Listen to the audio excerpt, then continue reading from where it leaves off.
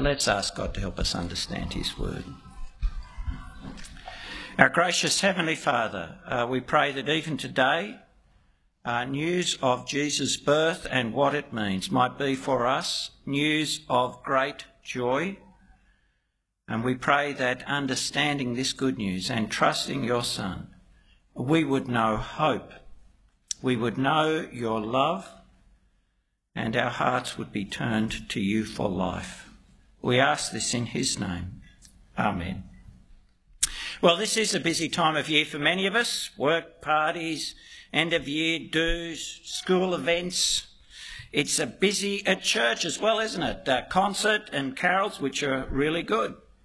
And of course then there's shopping. You know, we go and go and go, and then Christmas itself is upon us, and through the fog of busyness and tiredness we try and focus on what Christmas is about.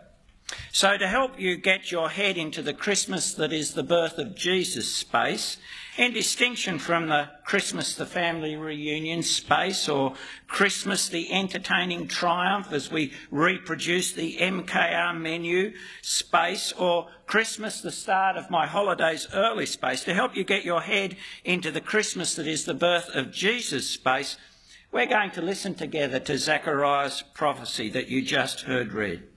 Zechariah, led by the Spirit, nails the meaning of Jesus' birth, the birth anticipated in the announcement to Mary by the angel Gabriel, and then recorded for us in Luke chapter 2. Listening to Zechariah, we can learn what Jesus came to do and why he did it, and what that means for us. But who is Zechariah, and why did he get the gig of making known the meaning of Jesus' birth, his coming? Well, as you heard, Zechariah's a righteous Israelite, a priest and getting on in years. He's the one to whom God promised a son in his old age, a son who would be John the Baptist. And though he was righteous, he met the announcement of John's birth and ministry with a weary unbelief. He wanted some reassurance. He'd been waiting a long time. He wanted something other than the word to know the word was true. How shall I know this? He'd ask Gabriel. And as a consequence, Zacharias just spent many months dumb, unable to speak. But now his wife Elizabeth has delivered, and in obedience to the angelic word, he's named the boy John. And Zacharias' heart is filled with joy at the satisfaction of his longing for a child, with awe at God's mighty power that can give birth and still and loosen his tongue, wonder at God's kind faithfulness, even in the face of his faithlessness. God's faithfulness is no longer a doctrine he's committed to in the abstract. It's a truth now he experiences with every cry of his baby, an overwhelming conviction, and he praises God. He speaks as one who knows that what God speaks should be believed, a lesson expressed in his prophecy, which draws richly on what God had spoken through the prophets in the past. And he speaks as one filled with the same Spirit who spoke through those prophets, empowered by the Lord to speak the truth of God to God's people. So what does the Spirit say is happening in the two conceptions the angel Gabriel announced, in the birth of John and in the soon-to-be birth of Jesus? Blessed be the Lord God of Israel, for he has visited and redeemed his people and has raised up a horn of salvation for us in the house of his servant David. The first thing he says is that these births are the work of the Lord, the God of Israel, himself acting, coming to his people to save them. As God had promised in Isaiah 40 to come and comfort and deliver his people, so God was now doing. His people weren't alone or forgotten. The Lord himself is now acting to redeem. And that word redeem was a rich word for Old Testament believers. The Lord had redeemed his people from Egypt, rescued them from genocidal oppression. The Lord had redeemed his people from Babylon, rescued them from the exile their sin had brought upon them. And now, a subject people of the Romans with invaders in their land, the Lord was again acting to redeem them. And he was going to redeem them, rescue them from oppression, give them freedom by the promised descendant of David, the promised Messiah. He's raised up a horn of salvation for us in the house of his servant David, as he spoke by the mouth of his holy prophets of old. Now, a horn of salvation is an Old Testament image of strength, of mighty power. Just they were an agricultural people, and just as a mighty bull with its horns was a terrifyingly powerful creature, so this deliverer from the house of David would be powerful, strong enough to vanquish their enemies and establish his rule. God was giving them this ruler now, not in the birth of Zechariah's son, but in the birth of another Jesus. And he was doing it in faithfulness to his promise to and about David given by his prophets. Now, there are many promises in Scripture about a descendant of David, but all start with the Lord's foundational commitment to David, the covenant he made with David in 2 Samuel 7. There the Lord promised, as Clinton read, that he would raise up one of David's offspring to sit on David's throne, and that the Lord would establish this one's reign as an eternal one, and through him give his people peace.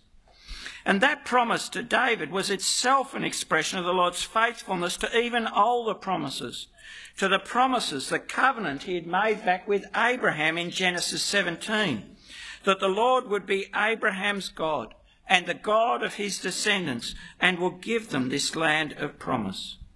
In the birth of Jesus, God is acting to save in faithfulness to his covenant promise to be the God of his people.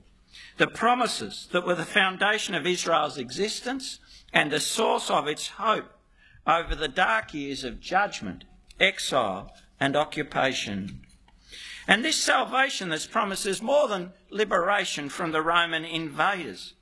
The language of Zechariah's prophecy picks up the promises of the end times, the promises of the age to come. For Israelites, history was divided. There was this present evil age, and then there is the age to come, that time of promise. So this salvation would be the realisation of what was always intended, but which Israel's sin had prevented. That we, saved from our enemies and from the hand of all who hate us, we being delivered from the hand of our enemies, might serve him without fear, in holiness and righteousness before him all our days. See, now in the coming of this one, what was spoken of, say, throughout the Old Testament, example in Leviticus 26, would be realised. God would be able to dwell among his people at peace with them. They would know that peace. And that peace is not just the cessation of war, but it involves it. It's the secure occupation of the land of promise, where they can enjoy all the bounty the Lord bestowed, fruitfulness of field and womb. And no enemy would ever again challenge their possession, would ever again drive them from the land, and the Lord's presence ever again oppress them. They will be able to serve him without fear and be secure, because they will be changed. They'll be able to serve him, it says, in holiness and righteousness.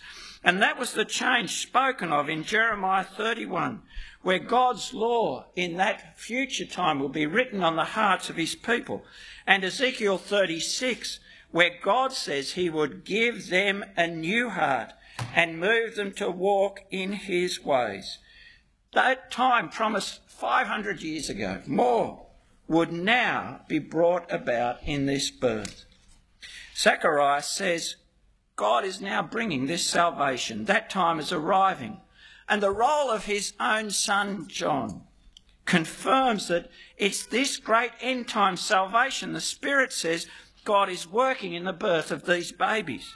You, child, will be called the prophet of the Most High, for you will go before the Lord to prepare his ways, to give knowledge of salvation to his people in the forgiveness of their sins. John's the one who will be the messenger prophesied to come in Isaiah 40 and Malachi 3, the one who will declare the coming of the Lord himself to save his people. John's coming means the Lord is coming to save. And the Lord is coming to save, it says, through forgiving the sins of his people. The sin that had brought them under judgment, the sin that had lost them the promised land, the sin that meant that even now they lived under the rule of the idolatrous Romans. That sin, as promised in Jeremiah 31 and Micah 7, would be dealt with once and for all. Listen to Micah 7. Who is a God like you, says Micah, pardoning iniquity and passing over transgression for the remnant of his inheritance? He does not retain his anger forever, because he delights in steadfast love. He will again have compassion on us. He will tread our iniquities underfoot. You will cast all our sins into the depths of the sea. This salvation means that for God's people, their sins will be gone forever, never dredged up by God again. And the Lord's people's experience of the coming mighty Saviour, this descendant of David, the one through whom the Lord is saving his people, also confirms that the salvation this one brings is the promised salvation of the end, the age to come.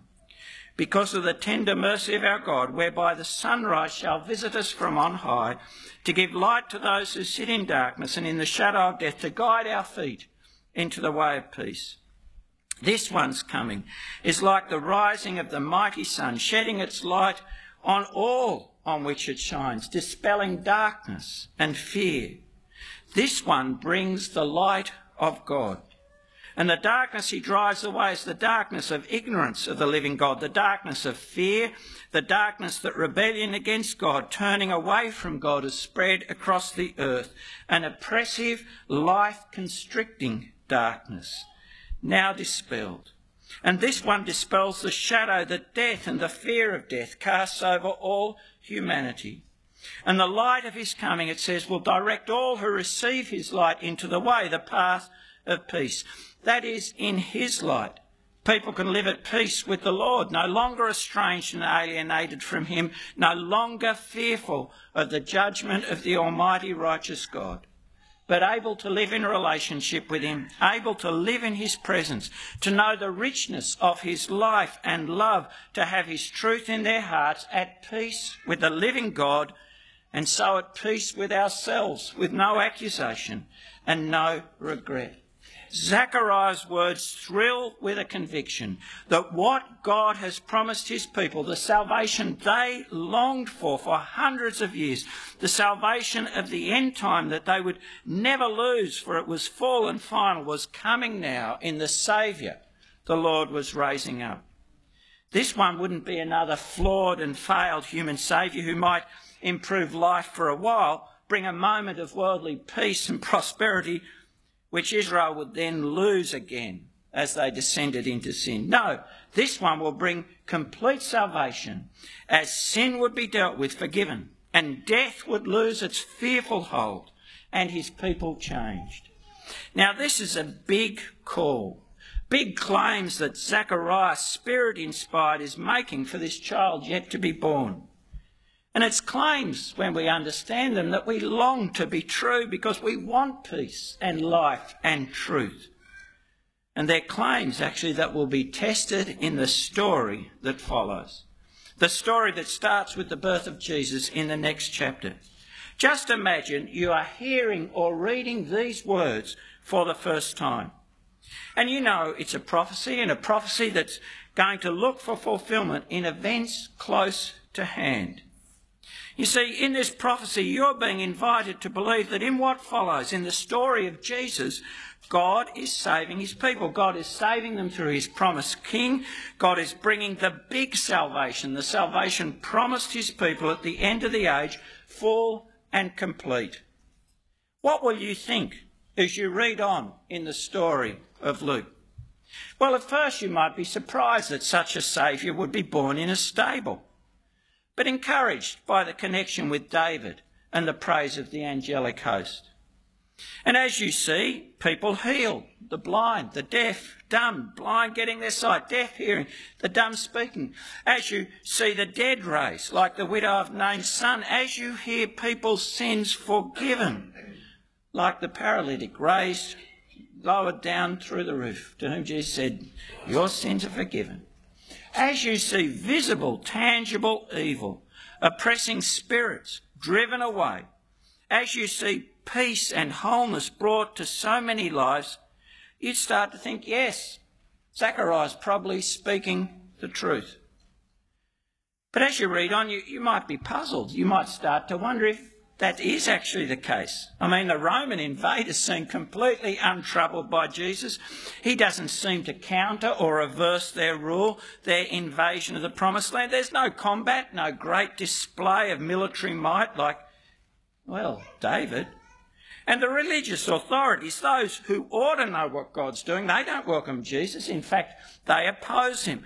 And those most zealous for God, well, the Pharisees, they also reject him and what he claims. So you might be puzzled. And as you came to the latter part of the story, and as in your imagination you hear the sound of the nails being hammered into Jesus' hands, you'd say, no, Zachariah is lying.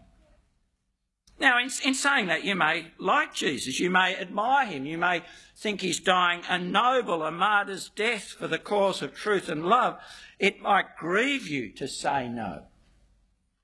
But in succumbing to the hostility of his enemies, in not overcoming them, but being overcome by them, in leaving his people, his followers, in their power as he's killed by them, there's none of the promised deliverance or rescue there, is there?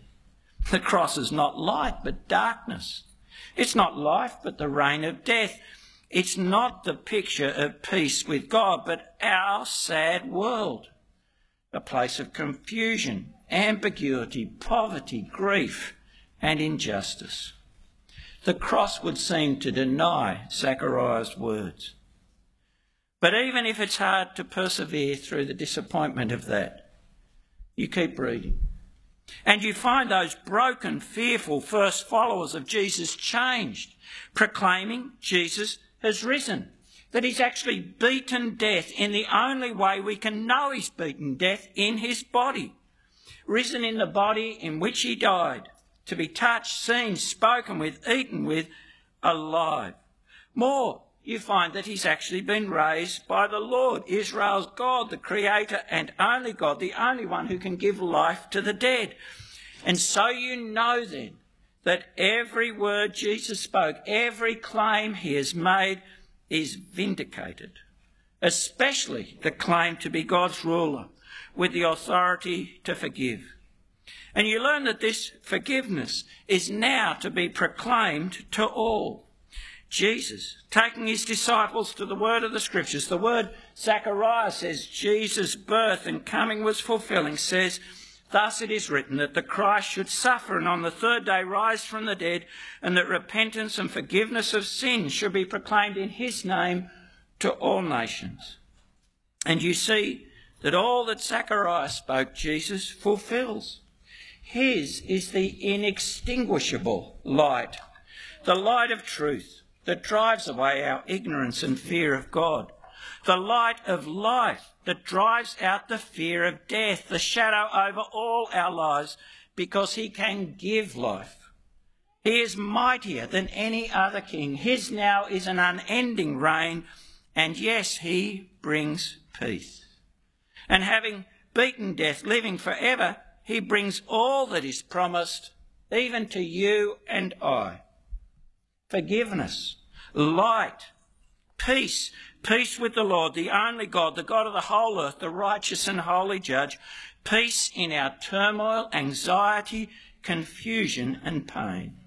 The forgiveness, light and peace Zechariah sings of are for us. Now I know that all of that can sound abstract if you have never experienced it. So what does it mean for you and I to have peace with God? How does it affect the way we experience life now? Let me give you an example. Have you sensed again, as you've watched the temperatures soar, felt the dryness of the landscape, witnessed fires consuming forests and homes, just how frail and small our lives are, how frail our prosperity and plans? Seen that all can be lost at a change of wind direction or by the withholding of rain? Have you felt that frailty even that fear for ourselves and those we love, recognising that our lives are subject to powers we have no control over. That's true, isn't it? We can't make it rain, and we can't change the direction of the wind. What difference does it make to have peace with God, the God of Jesus? Well, firstly, we confess that what we cannot control, he does. The God who raises the dead is the God who made the world. He directs the wind. He sends or withholds rain. He is Lord of all. And we confess that in all things he acts justly and righteously, because the God who sent his Son to die for sin is passionate about justice. And he acts in faithfulness in all things to his word. And he doesn't owe us prosperity or what we've come to expect as a normal life. In fact, we recognise that as a nation we've done much to provoke his judgment, whether it's in treating asylum seekers cruelly for whatever we think of the need to control borders. 7 years detention on Manus Island is disproportionate. Or whether it's sexual immorality or greed or the pride that dismisses the living God and idolises self. We've done much to provoke his judgment. Soaring temperatures, changing climate, fires are a reminder that we are creatures, not creator. And they're a reminder that God is an active and righteous judge now and will call all things into judgment at the end. And trusting Jesus, we humble ourselves under his mighty hand, because we are not threatened by a recognition of our frailty. We've recognised that and embraced that in our confessing our need for a saviour. And taught by him, we've learned to say, Lord willing, in all that we do. Oh, and we are no longer fearful of his just judgment, trusting his promise that the Lord Jesus, this Son of righteousness, has died for our sins and been exalted with authority to forgive us our sins. We know that we are forgiven and now at peace with him, and that he has promised, as you heard, to work all things, even these terrifying and heartbreaking events, for our good. So at peace with God, we're not overwhelmed with anxiety and fear. Rather, we thank him for this reminder of his sovereign judgment that teaches us we should not share any longer in the sins of the society in which we live, and that teaches us to have our security and hope in Christ, not in our prosperity in the world, because peace with God gives hope. And having peace with God, we are freed now to think of others and how we can love them. So at peace with God, knowing all our prosperity comes from him, as we seek first his kingdom and his righteousness, we share willingly our resources with those in need, and we seek the welfare of the society in which we live by serving where we can, looking not just to our own interests but the interests of others. And we pray to the living God, who does direct the wind and send the rain for mercy. Mercy on our firefighters, mercy on the devastated creation, and the mercy that will bring people to humble themselves and turn to God. And at peace with God through Christ, we know the Lord hears our prayers. You see, peace with the living God is wonderful.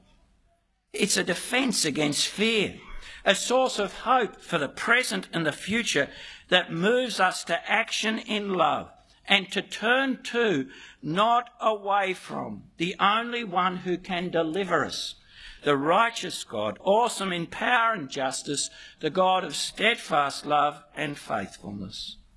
The salvation Jesus was promised to bring, he can bring to all for all time. He's not some little local saviour, some warrior hero of an ethnic group. He's not some passing political reprieve from oppression, nor does his word just bring temporary solace in a sea of affliction. He is the powerful sun that shines his light on all the earth, giving light to those who sit in darkness and the shadow of death, guiding our feet into the path we cannot find by ourselves, the way of enduring peace. He is the bringer of the salvation of the end of the age, that starts now with peace with God through forgiveness of our sins, and will come to fulfilment in the new heaven and earth, where there'll be no evil, no violence, no lies, no pain or grief or tears, no death. So if you're hearing Zechariah's word, his prophecy of what the coming of Jesus means for the first time, if you've never thought of the Jesus born in the stable as Zechariah presents him, let me encourage you, read on in Luke. Read the Gospel's defence of that claim. Be guided by his word to find peace, to know peace in trusting him. And if you want help with reading on and understanding that word, come and speak to us. But if you hear Zechariah's word and your heart thrilled because you know the Lord is faithful to every word he utters, know it like Zechariah because you've experienced his faithfulness to his word, experienced his faithfulness in being forgiven through trusting Jesus, in coming to know the warmth and clarity and confidence the light of Christ brings, in knowing peace with God as you follow Jesus. Well, show you know. By serving him now without fear, as you will serve him in the new heaven and the earth. Worship is served. And resolve to live that life of genuine relationship with the Lord, the living God that Jesus came to bring. That life where you live in holiness and righteousness, doing his will. Loving what God loves, truth, faithfulness, love, mercy, justice, hating what God hates, unkindness, lies, idolatry, greed, hypocrisy. Oh, give yourself to what God loves and hate what God hates, and praise him in all circumstances for such a Saviour and such a salvation. That's what Zechariah did, praised him, proclaiming in the power of the Spirit the wonder of God's faithfulness, the reality of his salvation in the baby Jesus yet to be born. If you're a believer, we have the same Spirit, and we can praise the Lord as those who know who this baby grew to be, the Lord, and what the baby grew to do, to guarantee this end time, final and full salvation, this forgiveness and peace through his death. We should be a people who live praising our saving God, and in our praise sharing the joy of knowing the Lord is faithful, the faithful Saviour of his people, who fulfills every word he has spoken, who has saved them forever by his Son, born of a virgin, Jesus. We should share that joy because people are still in darkness. They're still in the shadow of death, and they're still in a world of fear and turmoil, longing for peace. And that may be true even of the people with whom you will sit down and share your Christmas table with.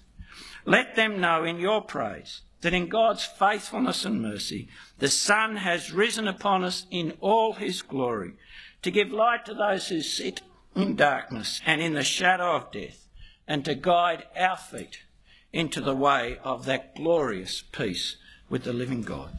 Let's pray. Our gracious Heavenly Father, we pray in your mercy that, like Zechariah, we would be convicted of the truth of every word you utter. And we would know that truth for ourselves as we believe your promises to us in Jesus. We would know that forgiveness of our sin. We would know that hope of eternal life. And we would know and live out every day the wonder of being at peace with you, the living God.